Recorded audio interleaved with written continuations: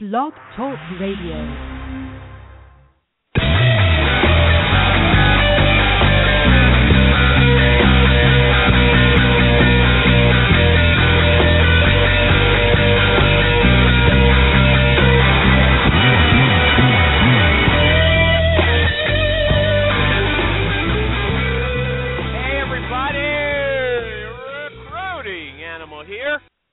February 18th, 2015. February 18th, 2015. I've had a cold for 2 weeks.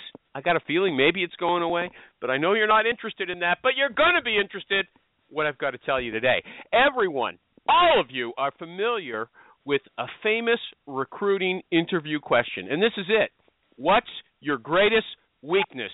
What is your greatest weakness? It's an awkward question, and here's why. The person is not in the interview to slit his own throat.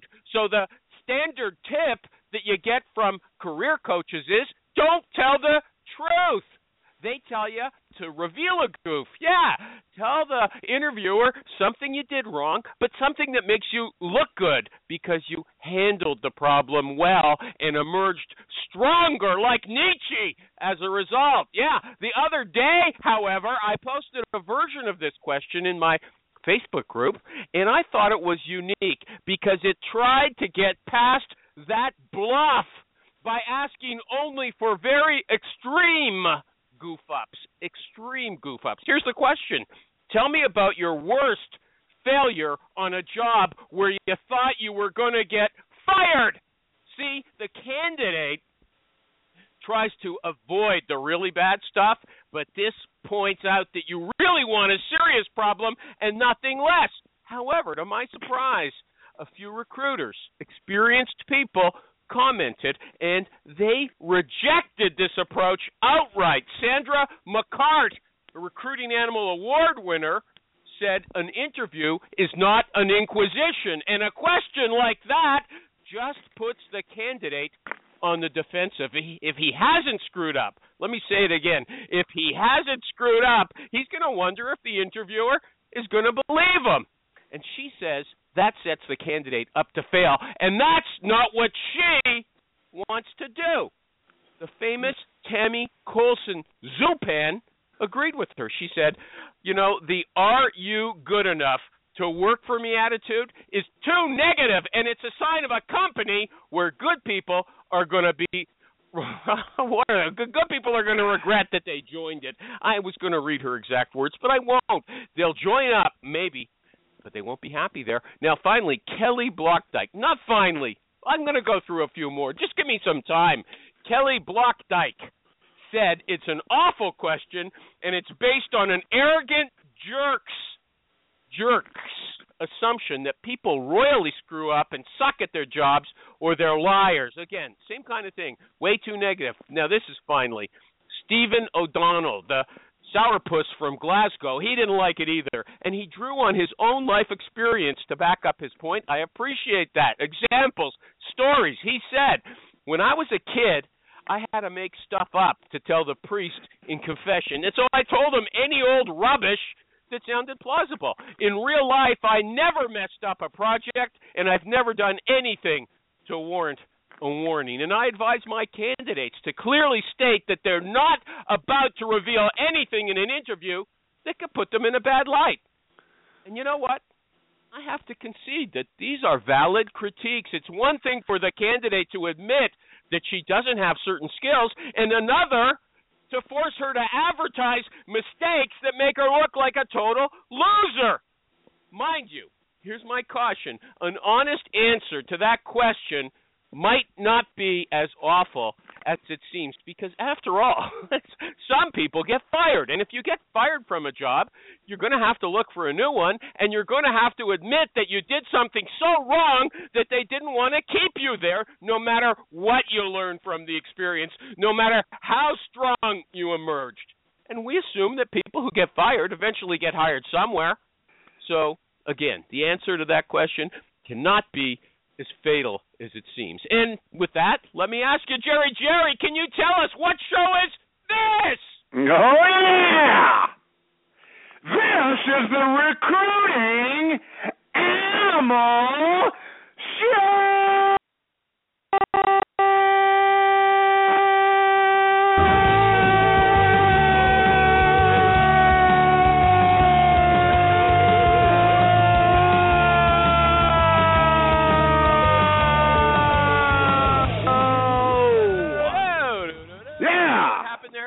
You know what happened there, Jerry? That was a beautiful show. I got to tell you. Thank you. But it was so a new one. I've worked on that for about 3 days now, and I thought I'd spring it on you. Okay, I liked it. Okay. I liked it. But Good. But All it's so loud and powerful that it makes your voice, the sound drop right out. They told me that's what happened. Because I heard you disappeared for about 5 seconds there. Too much testosterone. And I get that a lot. You're a high testosterone guy, yeah.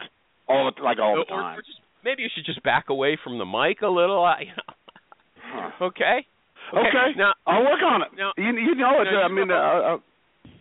I strive to do better each week. You can expect more from me. Yeah, you told me just before the show that Jerry's big beef. You don't have a big beef this week, got right? Nothing. Okay, so let's just go straight to the guest. I met this guy myself a couple of times personally, and when he comes into the room, you can just feel the energy. Yeah, you like having him there, and I'm happy to have him here. John Rose, are you there? Michael, how are you doing? Thank you very much for coming on the show. Appreciate it. Say hi to Jerry and Maureen. They're all here. Everybody's here to see you. Okay? Maureen, Hi. I like the fact that people have come here just to hear me get berated, beaten up, and generally abused. Well, you know what? It's part of our life makeup. If you sound smart, we're not going to berate you, okay? Do you feel like a baby harp seal? Well, you know what it's like, because I'm coming from a little bit further north. Okay. Now, you said you didn't bring a song yourself. I chose Don't Worry, Baby.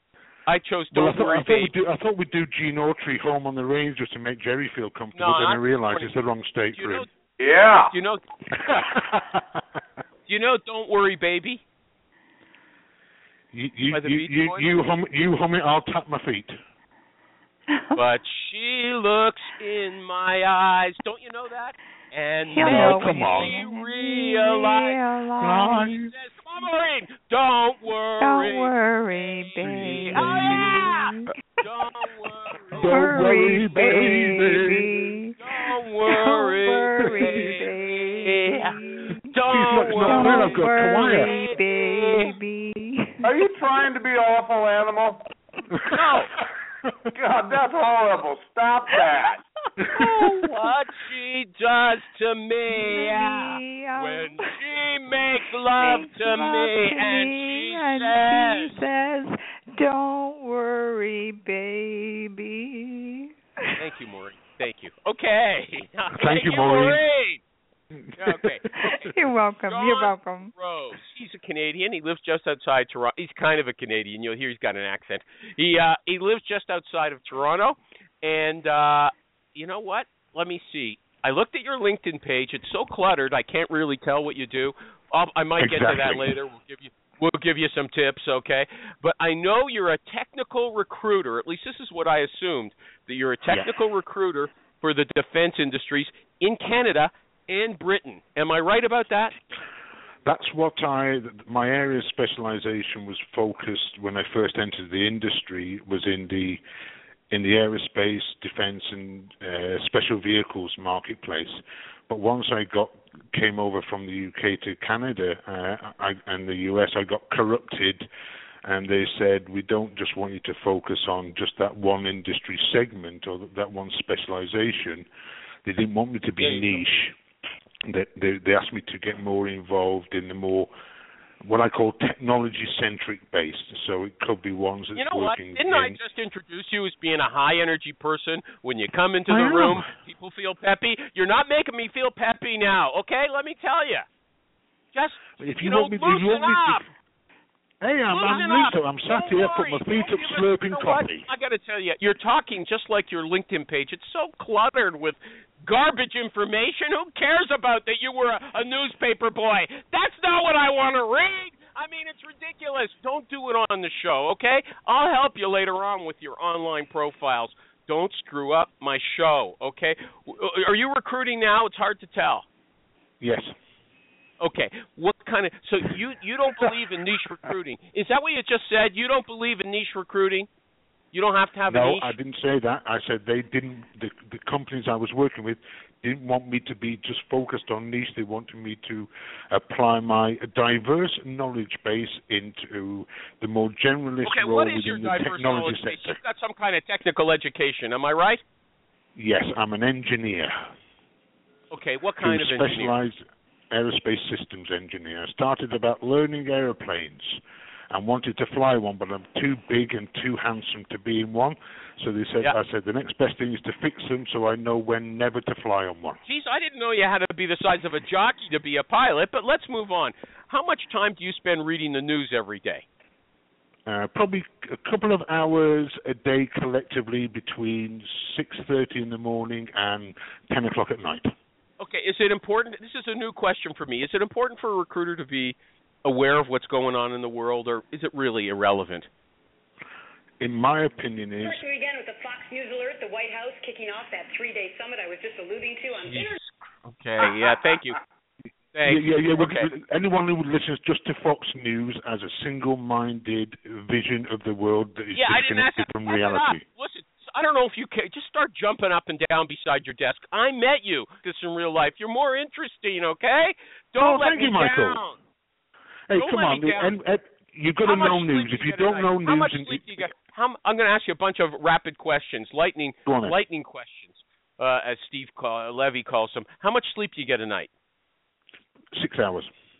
Okay. Do you see any difference between male and female recruiters? None. Okay. Does your technical background help you as a recruiter, yes or no? Yes. Okay. So are you saying someone who doesn't have your technical background and was recruiting in your field would not make as much money as you? Yes.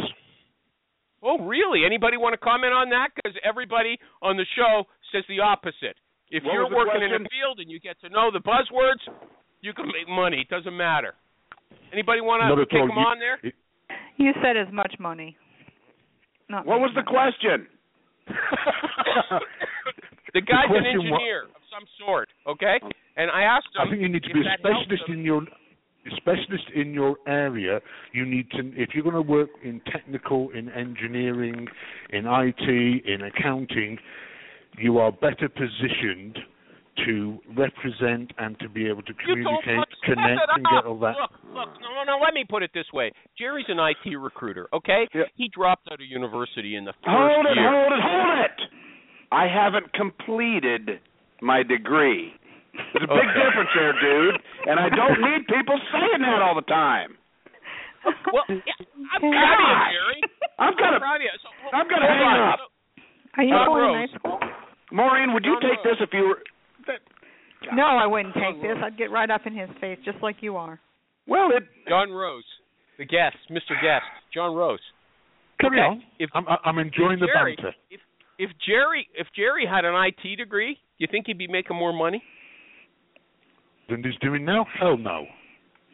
Well, you just said if you didn't have your technical background, you wouldn't be making as much money. But Jerry has got the technical background. Just because he didn't end up with a piece of paper that gets stuck on a wall and is only good for throwing darts at, doesn't mean to say let me add something. Technical background, then. I'm going to add something that's going to help this discussion. I'm broke. You're broke? Yes. So, I think it's funny how everybody assumes that I make placements. Can we define technical background? I mean, he's definitely not an engineer or a programmer. No, he's not. But this John Rose is some kind of engineer. Right, so that's the point. So he said, but Jerry has the technical background. So how do you define that? What are you saying?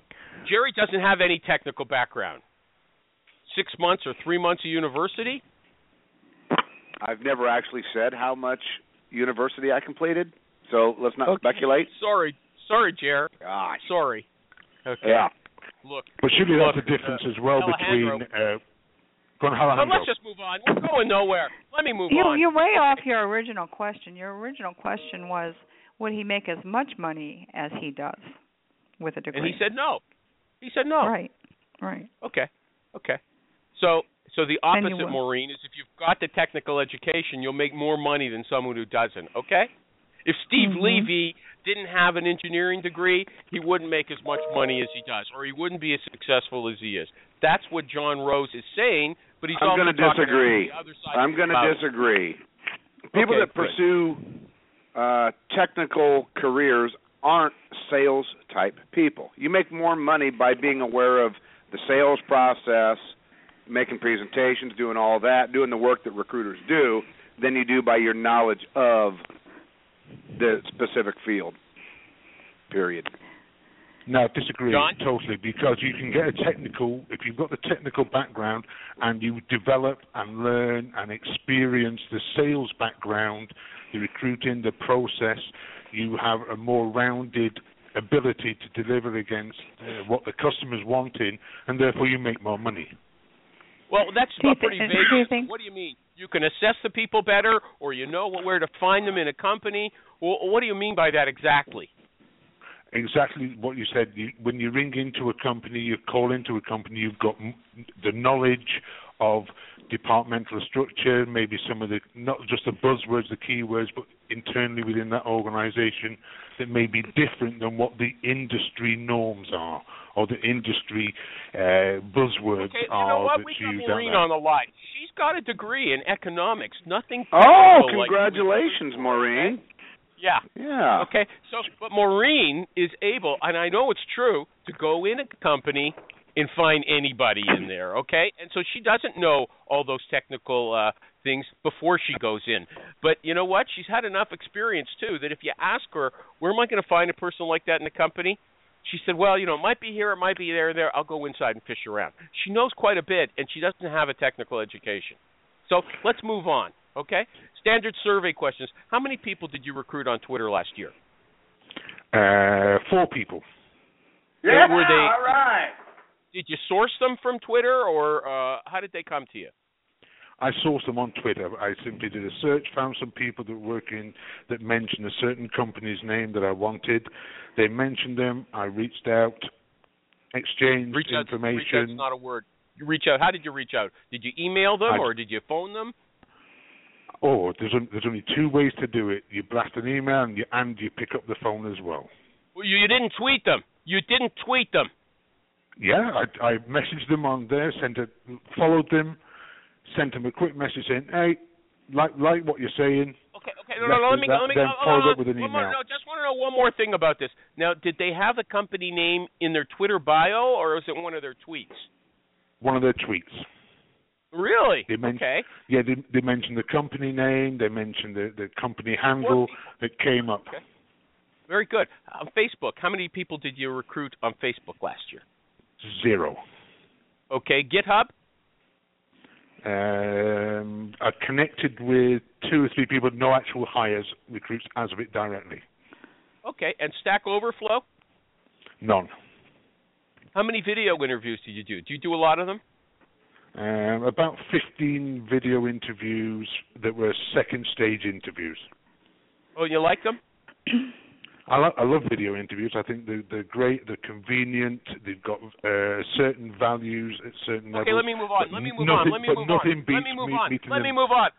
on. Quiet. Will Come on, Thompson you want me to talk about things? Come on, let me talk. No, and if I think you're saying something interesting, I'll let you continue. If you start getting boring, I'll cut you off. Okay, carry on. Your show. I try to keep it going. I try to keep it going at least for the first 20 minutes, okay?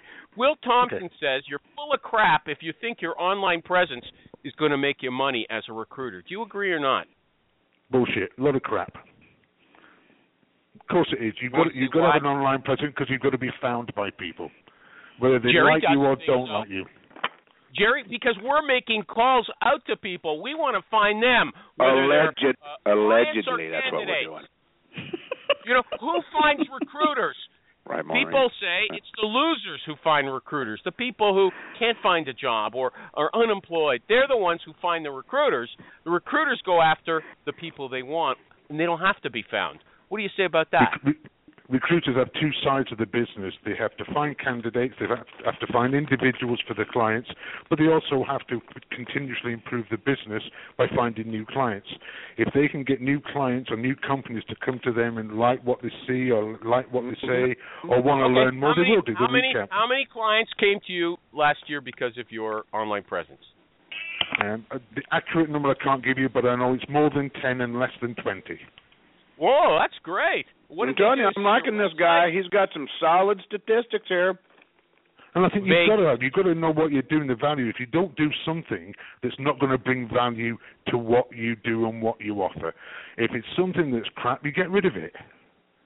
Okay, I don't understand that, but let me ask you a clear question. So tell us some stories about how these clients came to you via your online presence. One particular client I'd never heard of. I didn't even know they existed as a business. They saw a blog that I put up or a comment that I put up about slating a major international renowned staffing firm. I put it up on Jerry's favorite place, on LinkedIn, which I know he loves to death. Love it. Yeah, I love all the blogs there. Yeah, I put a post up there, and I got a phone call from the VP that said, "Why do you hate staffing firms and recruiters when you are one?" I said, "No, I hate the bad practice people." He said, "Well, come in and talk to me and prove to me you're not one of those types." Invited in to meet him, I found out they're a $200 million company that's private. How did you prove it to him? How did you prove it to him that you're not a loser? I sat down in front of him and I asked two basic questions. What's your biggest pain, and when do you need it resolved in the personnel side? And he said, you've got 28 days. And I said, here's a plan we would need to go through for 28 days to be successful. So said, he only gave you 28 days to what? How many jobs did he give you for 28 days? 1? 4? Yeah. Do you work on your own, or did you have people helping you with them? I'm an independent. I'm on my own, but I have 4 other associates that I work and do splits with. I bring them in when it's specializations that. Okay, and did you bring them in on this? Did you bring them in on this? You had 1 month to fill 4 jobs. I brought 2 of them in. Okay, and you succeeded filling those 4 positions? Yeah, and I got an order for 35 other positions. Wow. Oh, wow. No. Who were you dealing with? You said it was a private company. Who were you dealing with? The owner? The president, the vice president, who were the 2 owners of the business, plus the director of HR and the principal engineer. You know what? In Canada, we call it HR, not HR, okay? It's time you learned, okay? Not HR. Now, come on, I'm English. I'm English with a Canadian twist. Now, Jerry says, I know what Jerry thinks. He says, senior executives, don't waste time on social media. But you're telling us that this guy actually reads articles on LinkedIn. Is that true? Yeah, that's how he got me. The VP read it. Let me clarify something. I never asked him if he was the one that read it directly himself or if someone referred it to him. I never asked that question. I don't care. Executives, sorry to talk over you, but I will. Sorry. Executives don't spend their time blogging, tweeting, Facebooking, cat pics, pizza pics, Yelp reviews, Clout scores, Empire Avenue stock reviews. They're busy. A hell of a lot busier than we are. They do read. Yeah, sure, exactly. But they're not tweeting, let's just say, at an animal pace. Okay? He's tweeting 173 times a day on average. That's absurd. And they're not Facebooking as often as you, Jerry. Not as often as me. No way. They're not. But again, let me go back to something I said earlier. They're not wrestling each other to the mat. I'm broke. So, I mean, let's clarify that. I have no example. So how are you getting up to Chicago then, Jerry? Are you going to walk? Newsflash, I'm not going. Oh, come on now. Bill's going to be depressed. Does I already sent him a note. I already sent him a note last night. I'm not making it. Okay. You know what occurred to me? Why go up to Chicago to talk about the future of recruiting when I have so much stuff going on right now? I don't need to know the future. I need to handle this right now. Okay. You know what I'm saying? Exactly. Okay, so there, you said there were a bunch of other cases just like this where you got contacted by somebody, a client, via your online presence. Can you tell us another story? Because that was a good one. Yeah, yesterday I was actually invited into a meeting with an IT company that does network services. It's local to the community here.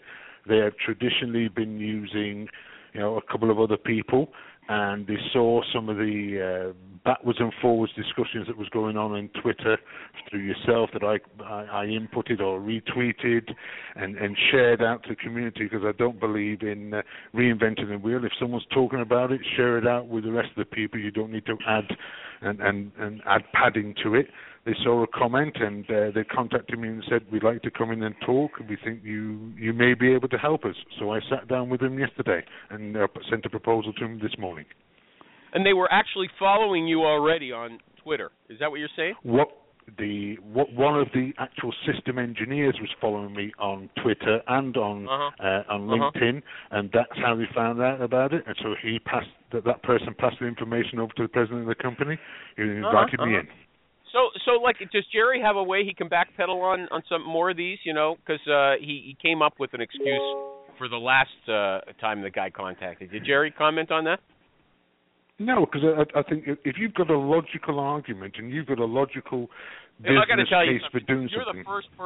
You're the first person we've heard telling us stories like this. And according to you, you told us 2 stories. You've got 8 more, because you said there was at least 10, right? Yes, exactly. There's a lot of people on the line. Does anybody else have a story like that they were contacted because of their articles on LinkedIn or their tweets, and they made a fortune? He got 30 orders from it. 30! Anybody got a story like that? I'm always contacted. That's where my business comes from my writing, for the most part. Yeah, but you sold to recruiters. Well, I'm a sourcer, but I think whether you're a sourcer, you're a recruiter, you're a salesperson, you don't need to constantly be going out cold calling, walking the streets, knocking on doors. In this day and age, there is still a percentage of cold calling and business development you have to do as part of your everyday life in our area of niche or specialization, whatever. But if you get to be known out in your target audience, your target community, the people will find you and they will come to you and they will ask you questions. But the biggest challenge I found with recruiting is people don't say no. And we should say no more often. We should say no to clients or potential clients. But the important thing is to be able to refer them or direct them to someone else or somewhere where... Okay, when did you say no? When did you say no? Tell us a story about when you said no. I said no to... Let me back off that for a second. I want to know if you'll give us a tip. So what's the best platform for showing how smart you are? Having a blog or posting on LinkedIn or Twitter or Facebook? What's the best place to impress people with your knowledge? For me, I have 2 places where I post. I post onto my Hootsuite account, which simply then blasts it out to LinkedIn, to Facebook, because I share the same information across multiple platforms, because you get different audiences will look and monitor different platforms. So some will love Facebook. Proven best? What's proven best? You told us Twitter was good for you and LinkedIn. Now, I think those 2 are the best. Those 2 are by far the most responsive and reactive in my case. Facebook is lesser valuable, but it's something that I've not actively gone out and aggressively gone out to promote things to a wider audience. In terms of doing that, I've probably only got 350 people, friends, contacts, whatever you call them on Facebook. If a candidate or a hiring manager asked you to be a friend on Facebook, would you accept them? If I've met them, if I sit down and I know them and we've talked, yes. Why? If somebody has found you on... If they are a friend... Yeah, because I've got one of my. You don't want to appeal to your friends. You want to appeal to people who might do business with you. You don't have to know them. You want them to get to know you. Why would you screen them at all? Yeah, but we've got 2 types of business. We've got the business of clients and business of candidates. It's not what you know, it's who you know. The world has never changed. I don't want to go on. Should I ask him one more story about how he got business from social media? Anybody else? I'm interested. Anybody else interested in that? Want to hear about it?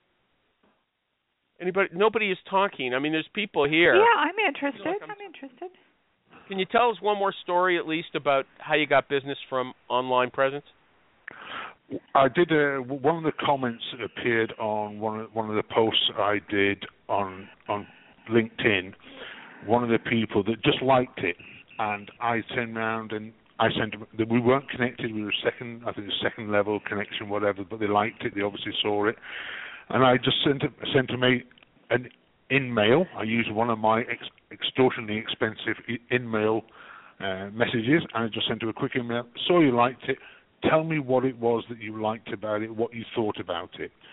They contacted me back, and it was a director of HR. But the profile, you wouldn't have said that. It said this new CHRL designation. Didn't say, it said in Toronto, which could be anywhere from Timbuktu to the back end of wherever. And I just sent a question, and I got the response back was, that you weren't afraid to challenge people, but also you weren't afraid to stand up and say if the information you provided was inaccurate, you weren't afraid to correct it. That's the type of person I'd like to work with. Could we have a talk? So I said certainly. We exchanged contact information. She rang me, and within 2 days we had a meeting, and I got 2 orders from them and it was in aerospace component manufacturing. And so do you regularly follow up with people who comment on your articles? Is that a principle? Is that a good principle to follow? I think it's a good practice, even if someone disagrees with you, you say thank you. What's wrong with thanking someone for disagreeing with you? Because they've given you a new insight, a new thought process, something else you should consider when on the argument. So no one is always right. Some of us are always right sometimes. Okay, yeah, I'm not interested in that. What kind of LinkedIn account do you have?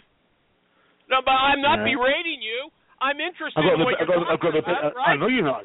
I've got the basic. I've got the recruiter one. It's like what, $400 a year. I don't know. Just tell me what you've got.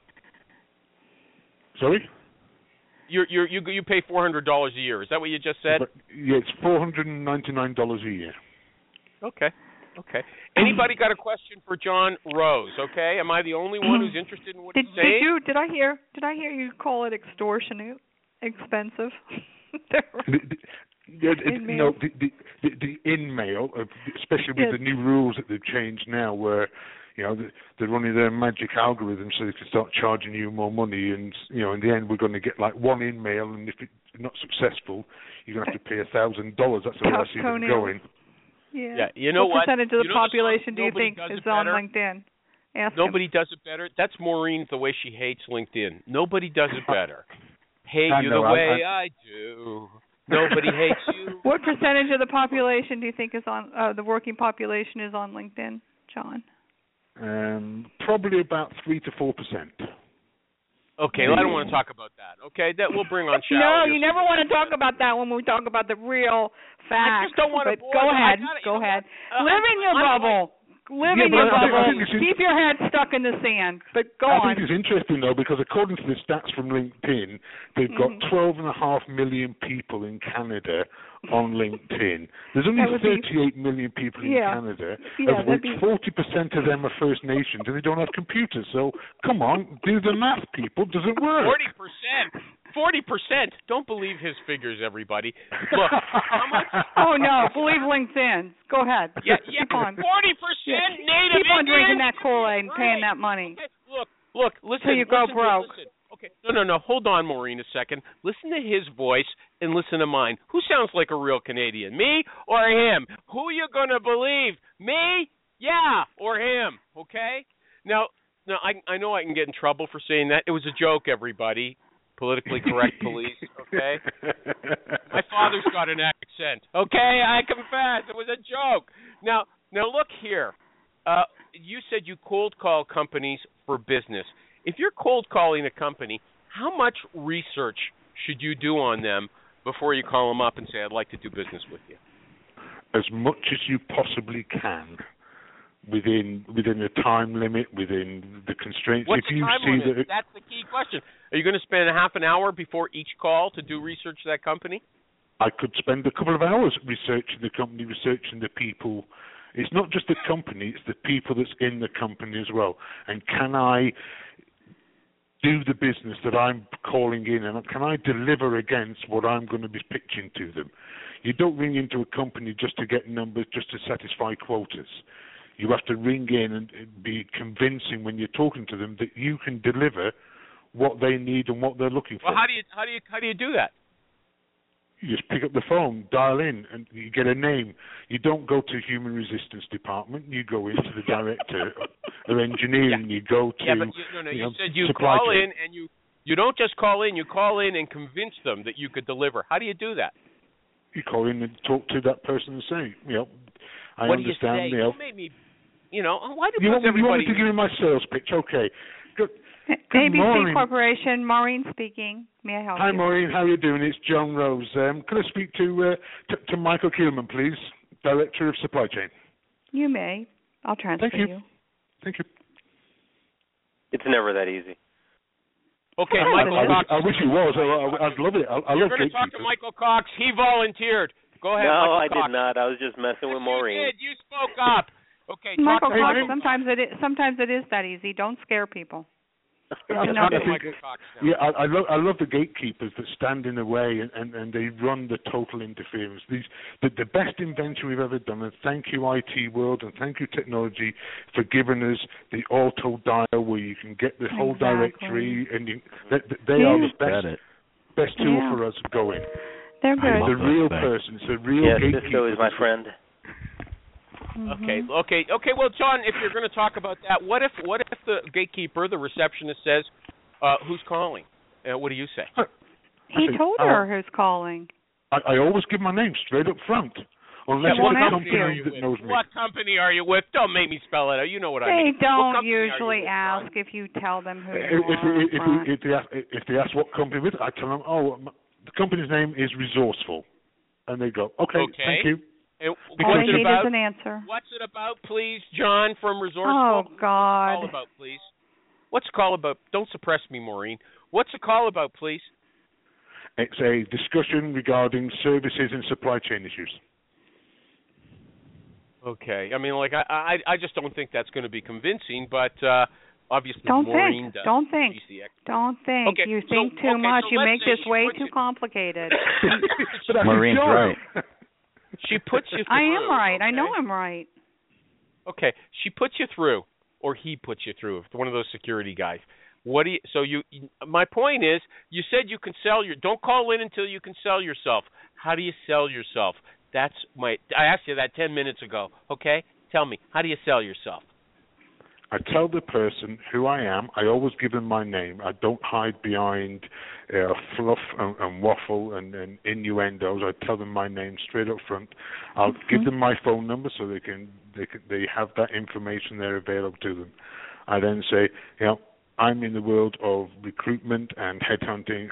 I source and find the top caliber individuals that work in their industry sector, their niche market, and I would be very interested in working and partnering with themselves to help them with the pain, especially at the moment you're looking for a new senior manager of supply chain logistics or working in logistics engineering, risk management.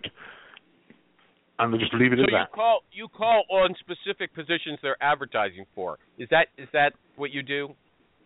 Sometimes, yes, if I know that they're looking for someone in that area, or sometimes if it's something they've looked at in the past that I know is an issue or a challenging area that I can work with. Okay, so you said you prove it. You convince them. How do you persuade them that yes, you're the person who can deliver on these things? I make sure I know who their competitors are, and say that if I could get the people from their competitors to join their organization, which of these three competitors would be the ideal source for those people. I'm establishing that I know their industry, know them, and know who their competitors are. Geez, if you're, go ahead. Somebody want to say something? Okay, if you're limiting yourself to those 3 companies, aren't you making it hard for yourself when the search actually starts? He's not limiting himself. No, but I'm giving them 3 companies, and I've actually had people say to me, well, actually, the ideal company for us would be this company. And I go, okay, wonderful. Who in that company? Is there a name you know? Is there a person you want, specific person, or a specific role, area of person you want out of that company? Because how do you know you're going to be able to get somebody? How do you know you're going to be able to get somebody for that company? Why limit yourself in advance before you do the search? You're not limiting yourself by offering those 3 companies. You're just opening the discussion. You're jogging their minds. That's all you're doing. That's all you do. You're showing that you're not a staffing firm that rings up every company and has a call list of 150 companies. You must ring every day or every other day saying, look, John, we can provide you with people. I want to talk. I'm going to talk. Yeah, so you say, these 3 companies, you want someone from there? Hey, yeah, I'm going to hire you to go get somebody from there, and then you come back with somebody from another company. How's that going to make you look, okay? Oh, yeah, I tried those 3 companies. You don't. You tell them why they can't have someone from those 3 companies after you've been engaged, after they've signed on the dotted line, and they said they're going to engage you and use you, and you then turn around and say, right, you go after those people. You come back and say, here's the people at those companies. They're not interested. They're not looking to move. They're not interested in joining your organization. Whatever it is, you give them. You don't waffle them. You say, however, there's people over here. I would feel like I've been had. Okay, here's a wise guy who comes and dangles a bait in front of me. Yeah. At that point, you're partnering. At that point, you're partnering with them. They're partnering with you. What did this guy pay you, Maureen, before he came on? No. Jerry, are you still on the line? No, he's gone. Okay. Alejandro or Michael Cox, somebody talk to me, Maureen and I did that probably about close to 10 years ago now. I was searching for biomedical engineers. Did you know Maureen that long? Yeah, man. So, I didn't know that. Okay. So, as it turns out, that was a hard get, and there were only a couple of companies that they were going to be findable for. And I literally had to do what your guest just said. I had to go back to the client and say, here's the problems with the companies and the people that you wanted to see. Okay, but you didn't. Look, if I sell myself as somebody who can go out and bring in people from company A, B, and C, and then they, on that basis, they give me the order, and then I come back to them and say, oh, you know what? I spoke to the people there, but none of them are interested. You're BSing the guy. I mean, no, you're not. It happens sometimes. It happens sometimes. You give them the intelligence of what's going on in the market, because a lot of the time. It depends on what the reasons are too. You can't just say, "Oh, well, nobody cares." You got to tell them what's actually going on, whether it's price point, whether it's your company's not competitive because they're not growing the way these other guys are, or whatever is going on in the market. The same thing. The guest obviously knows his segment. He knows what's going on with the companies in his vertical, so he's going to be able to give informed rationale why these things are happening. Yeah, okay. Michael, when you think about it, Michael, you look at Toronto. Michael Cox. No, Michael Cox. Michael Cox, please. It's very simple, but that initial conversation that he's having and mentioning, I know your organization, I know these competitors of yours, sets him apart by far from all of the competition or the typical agencies that are out there. And he's earned the right to move forward, and also with the expertise that he's already mentioned and kind of has already built that clout with that client, he's going to be a bit more respected when he comes back and says, I reached out to the individuals that you had mentioned or the companies that we had agreed were a good match for possible candidates for you. This is what I found, and now I also found these other candidates that are very similar. I can't see somebody rationally just throwing that back in his face and saying, you lied to me. This is, you've completely just snuck in here. No, that doesn't make sense. Okay. I'm alone. I'm all alone in this. Okay. You are. It's kind of like obviously. It's also that's why Jerry left. No, Jerry. Jerry's busy. Many of my customers Jerry's will have to go to Chicago. Although, you know what? I have to say something. You know, yesterday, Stacy Donovan Zapar really scolded me harshly because she had posted on Facebook that lots of people are asking her to, you know, take a look at their new products and, you know, mentor them and all kinds of stuff because she's very popular right now. She didn't say that's the reason, but obviously it is. So I reposted her and she said, if anybody wants to step up and help me with these things, go ahead. So I reposted it in my Facebook group, and I said, you know, Stacy Donovan Zapar is now so popular that the vultures are closing in, and, you know, they're asking her, and I gave the exact same things that they're asking her to do this, and this, and, you know, she'll take some help if anybody wants it. She got in touch with me, and she said, like, kind of, how dare you do that? I don't know what I did, but I said, okay, you know, I'll delete it. You just won't get any help from my group. But the same thing is happening to Jerry. Chicago is 4 hours away from Jerry, and he's expected to drive in there and drive back just to share his knowledge with other people. And he's busy. He's a busy man. He's too busy to listen to this show, even though he's supposedly a sidekick, a regular. Okay, so that's the world to this minute. Now let me move on. Jim McMahon. He's your so Jim McMahon. what's wrong with Jerry driving 4 hours up to Chicago, going to sit down and have a conversation and share incentives, ideas, initiatives, arguments? Didn't you read what Jerry said on Facebook today? He said, I don't learn anything here.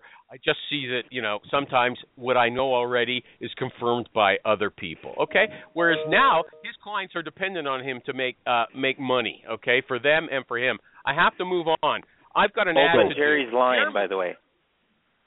Okay, should I? Is it closed? You know what? It is closed. Sometimes these things are closed spontaneously. Am I on? You are on. God, that was painful. Oh, my goodness. Okay, I got to do an ad. Jeremy Ames was a recent guest on this show. He's an HR systems consultant, and he wants you to know that if you need an HR system, he can find one and implement one that is totally suited to you. And you can find him at HiveTechHR.com. Hive Tech, as in beehive, techhr.com, or you can call him at 508-533-1918. I have never used him myself because I don't have that need, and I'm not getting paid for this. So, I mean, you know, use at your own risk, but he seems like a good guy. Okay. Jerry, do you have something you want to say? I got nothing. Okay. I'm so pissed off from you blocking my line for whatever reason. I didn't block it. God. Sometimes Jerry, I just saw your note. Yeah, I'm sitting here, I'm talking and talking. Next thing you know, 20 minutes later, you're saying he's not even on the line. You don't even care about me anymore, man. Gosh. I was actually getting halfway home from Grandma's house, figuring out you left one of your kids there. It's like, hey, what's the deal? Too many kids. Happens.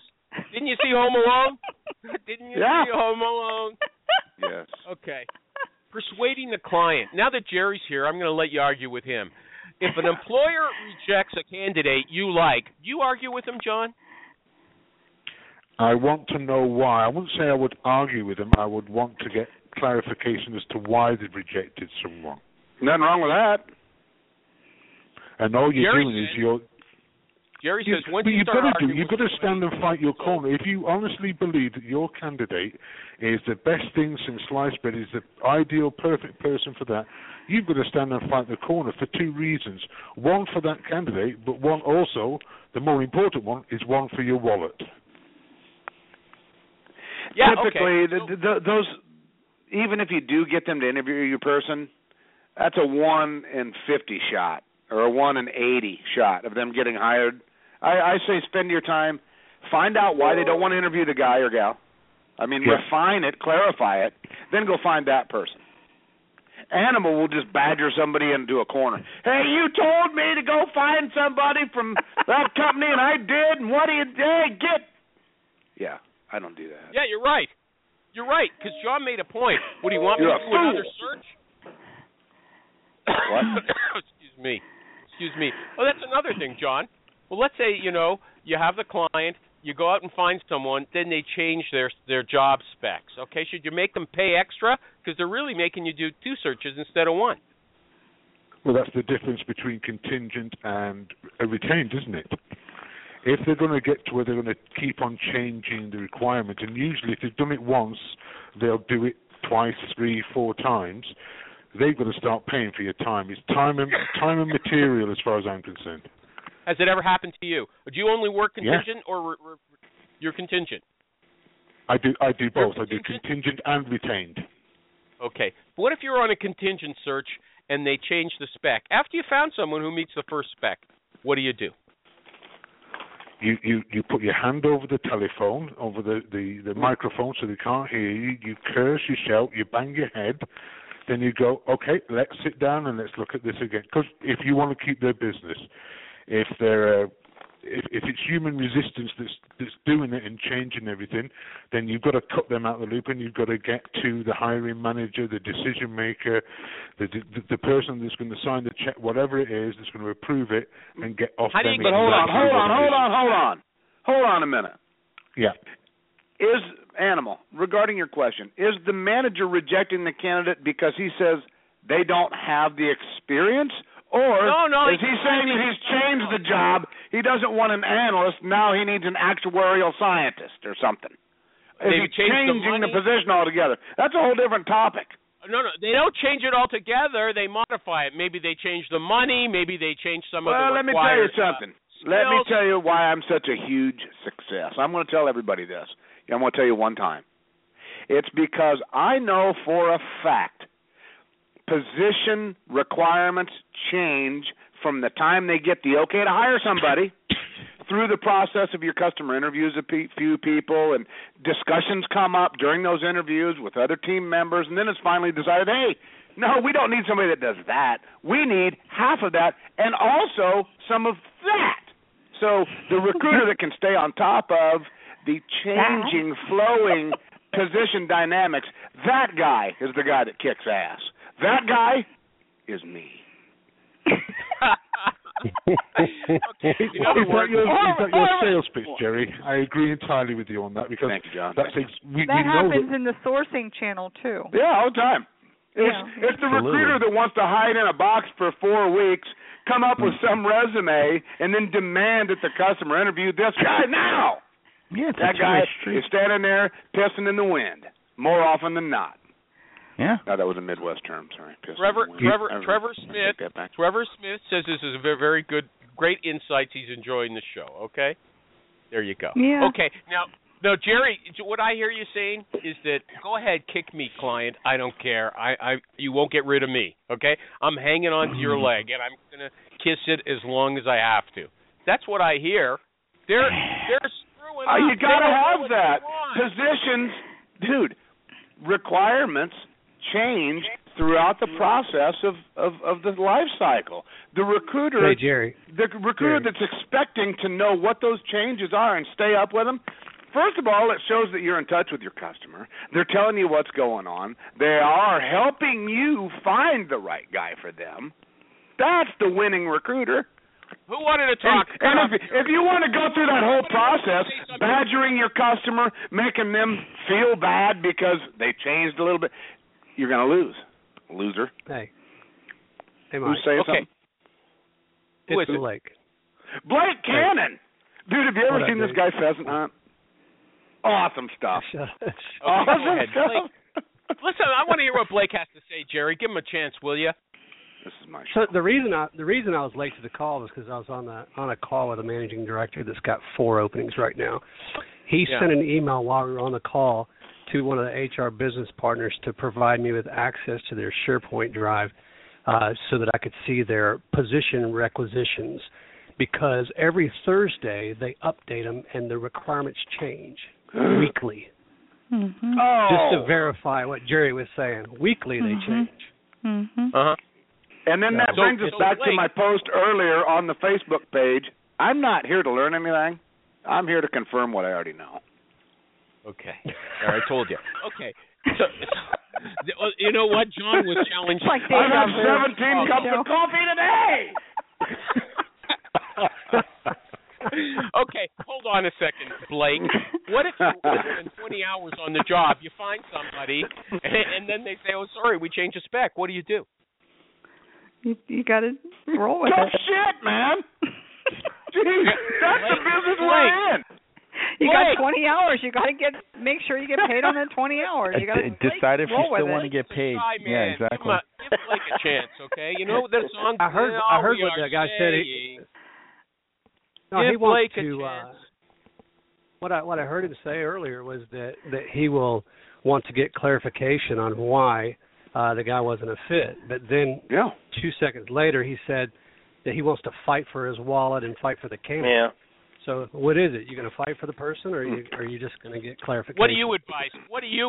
Blake? What do you advise? If I'm invested in the person, if I've done a good enough job on the front end to figure out what it is they want, and if I know my client, the culture, and what the day in the life of that person is going to be, and I know this person's the right person, and I've done all my homework on the front end, I'll fight tooth and nail for the candidate. Always. Okay. So Jerry said that's not good because, that's not going to be a placement. Once a candidate goes in. He's done it to me. Jerry's fought for people before. But that's what you got to do. Hey, let's keep real life out of this. This is a theoretical. Real life. Okay. So okay. Hey, one quick point. Blake had posted in the Facebook group, Recruiters Who Actually Make Placements, that he is looking for a few contract recruiters. 20 of them. 20. Blake, how can people get in touch with you? So, you can email me at my personal address, but I would say just email me directly at blake.cannon@accenture.com. And let me put some context into what he's talking about. I had a meeting with the global director of sourcing last Monday, and he was on a call and was. No, his name's not Shally. But he was on a call, hung the phone up, and he said, we're having a hard time finding good recruiters right now. And I said, how many do you need? And he said, approximately 20 right now that we could get hired, as long as they're in a city that has it. And here's the kicker. It has to be within 100 miles of an Accenture office or a 90-minute drive. So if you look on the Accenture site and you're within 100 miles, 90-minute drive, they'll hire you as long as you've got good. They're not just hiring any old Joe, that makes a list that says they're some kind of influencer or anything like that. They want somebody with real skills. Oh. Okay, thank you, Blake. The show's over. I got the last question. Jerry, is there an after show? Of course there's an after show. Oh, well, yeah, okay, fine. What's with the attitude, dude? Yeah, you don't care about it. You're too busy. You've got commerce distracting you. Okay, John I am Rose. busy. John Rose, last question. Do you leave voicemail? Do I leave voicemail? When you're trying to contact somebody who you haven't spoken to yet, do you leave voicemail, or do you just if I've never spoken to them, no. Why would you want to listen to a voicemail from someone that you haven't got a clue is? It's worse than bloody telemarketers or political parties looking for finding which way. No, get rid of it, delete. That's the first. 90% of the people will do that. So you wait till you get hold of them. Okay. Yeah. Okay. Is that your last parting? Do you have anything else you'd like to say at the end of the show? Anything else you want to say for the last couple of minutes? I love the to and fro banter that we've been doing, and it's all valuable contribution. And just like Jerry says, I learn every day. No, sorry, I don't learn every day, do I? It was a really good show, John. Thank you for being thank you very much. Thanks, Maurice. Thanks, John. So, John, if somebody wants to get in touch with you, I stopped saying this at the beginning because I don't know if people want to really identify themselves. But if somebody wants to get in touch with you online, I know you've got two different Twitter accounts. One's John Rose, CPC, and one's Resourceful John. What are they? Why do you have two? I have two because some other inconsiderate persons got John Rose before me, so I had to find one that was an identifier. Resourceful John I tend to use for more generic, generalized things. I have different people on there, but the John Rose CPC is the Twitter account. I'm focusing on for the recruitment side of the activities and business. If you have a website or something, if somebody wants to get in touch with you. Yeah, if you want to give me the easiest way, whether you want to use Google, Bing, or whichever search engine, just put Resourceful John or John Rose CPC, and you will find me on there. You are a CPC then? Yes, I am. How long have you been? John Rose, thank you! Hey, I answered a question.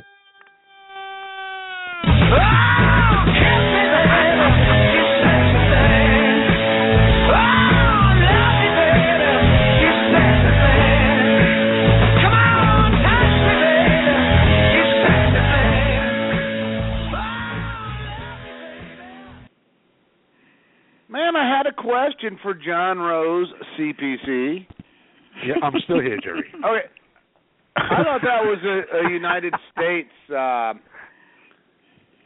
U.S. thing. Were you down here to get your CPC? The reason I asked, I have a CPC as well. Yeah, I got my CPC through NAPS, but also in Canada, before they deregulated the profession, that was the CPC was the designation that they gave back in 98, 99 when they first came over.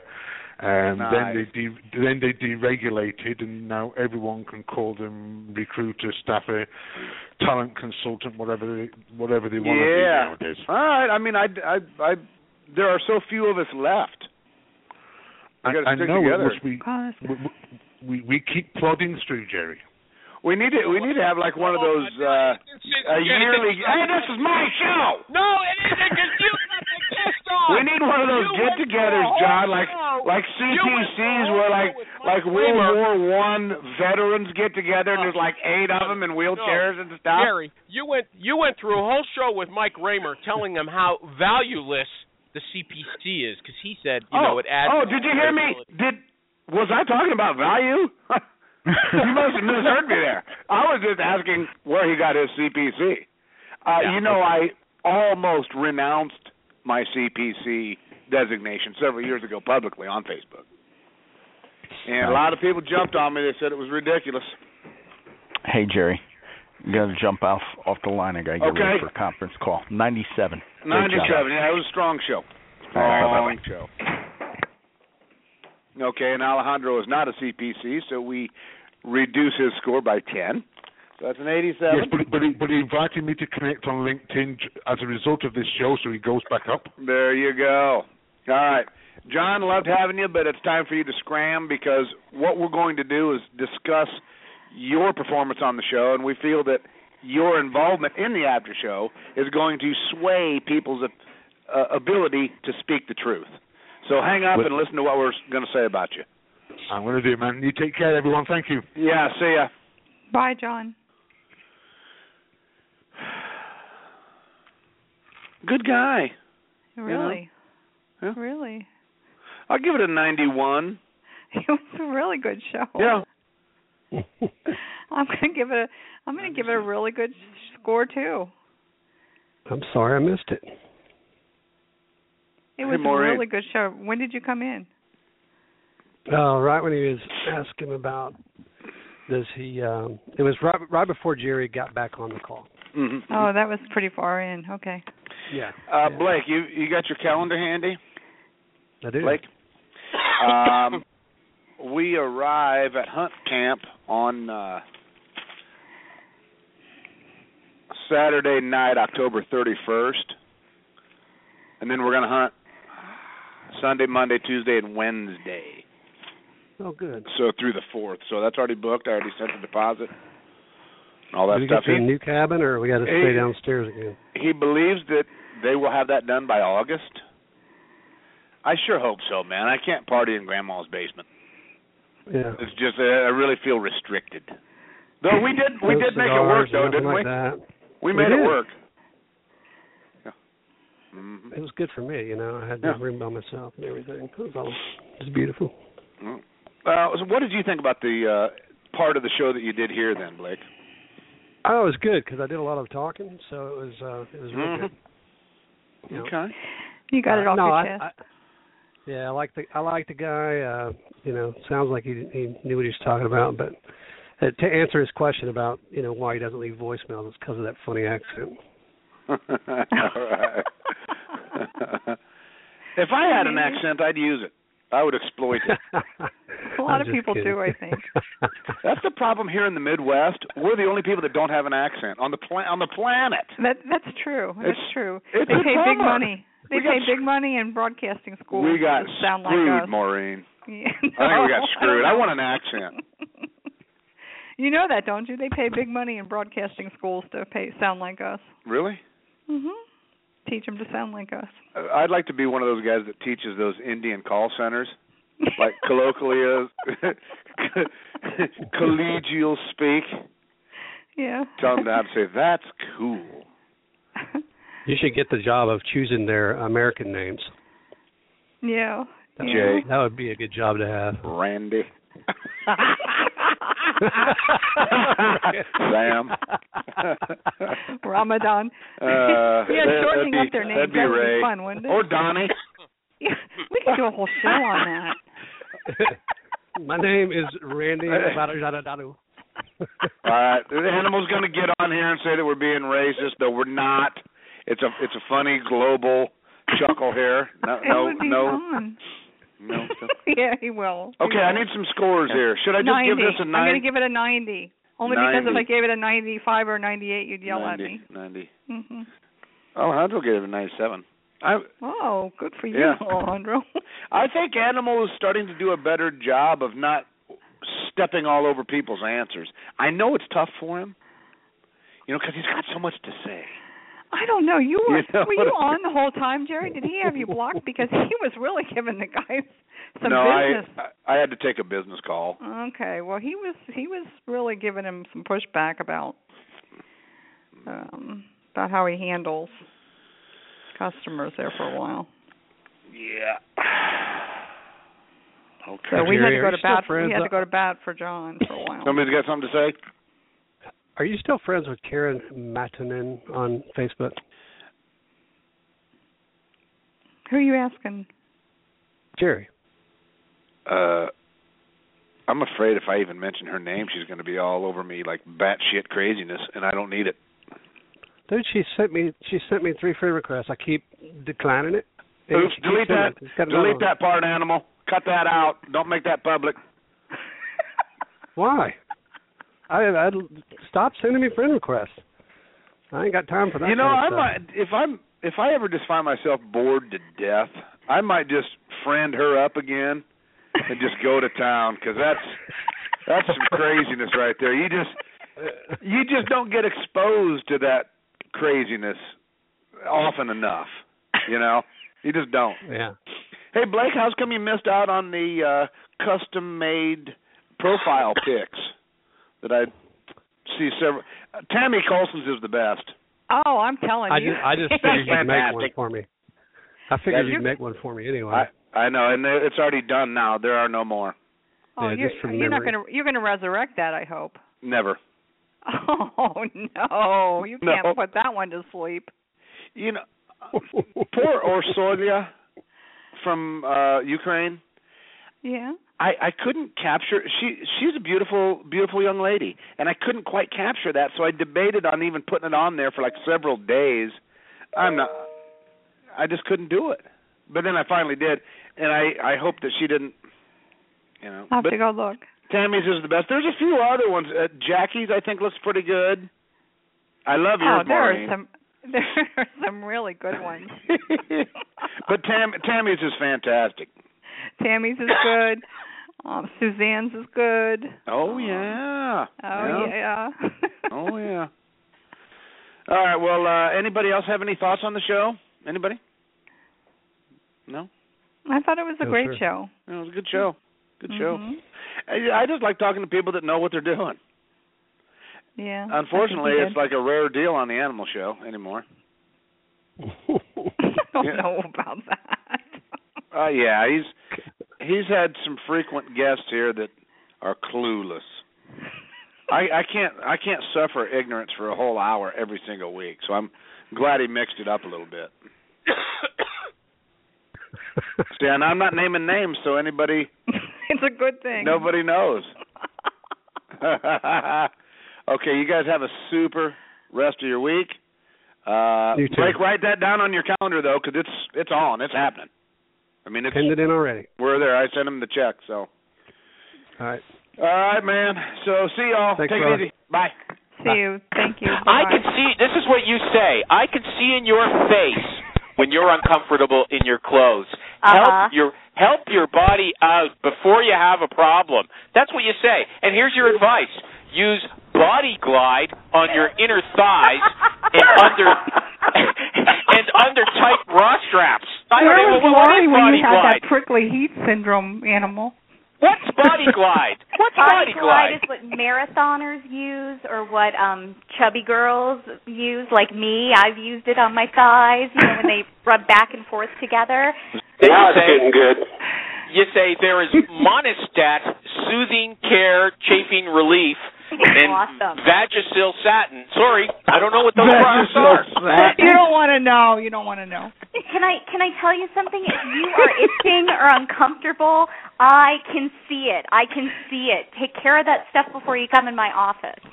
Okay. Then you said, does your clothing smell perfumey with a hint of body odor at the seams? If so, wash your clothing with Win. So you want to get those smells out. Don't come in my office and smell like you've been working until like 10 o'clock at night the night before.